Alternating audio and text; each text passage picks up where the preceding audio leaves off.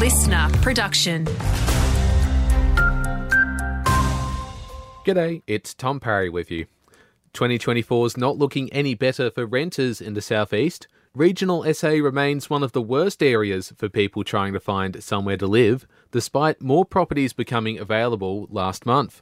And according to PropTrack economist Anne Flaherty, the market is especially tight in our region. So Mount Gambier has actually been a bit of an outperformer. Southeast South Australia in general has been one of the strongest performing regional markets in the country. We've seen rents up just under 9% across that precinct.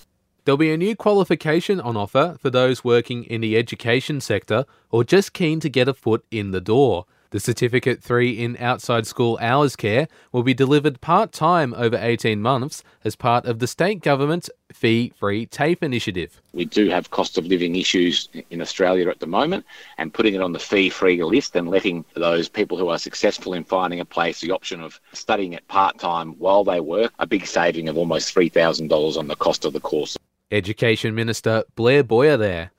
And some great prizes are up for grabs for young bike riders in the southeast.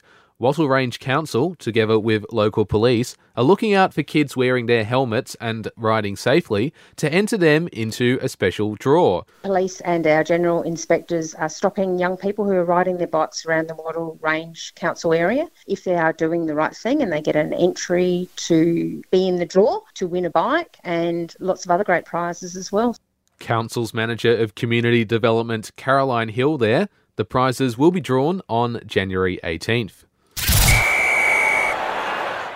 Round 10 of the Millicent and Naracoorte cricket season took place on Saturday. In the A-grade competition, the Black Hats won by 23 runs against Rendlesham, while Lucindale beat the Townies by 8 wickets, and Robe beat Mount Burr by 2 wickets.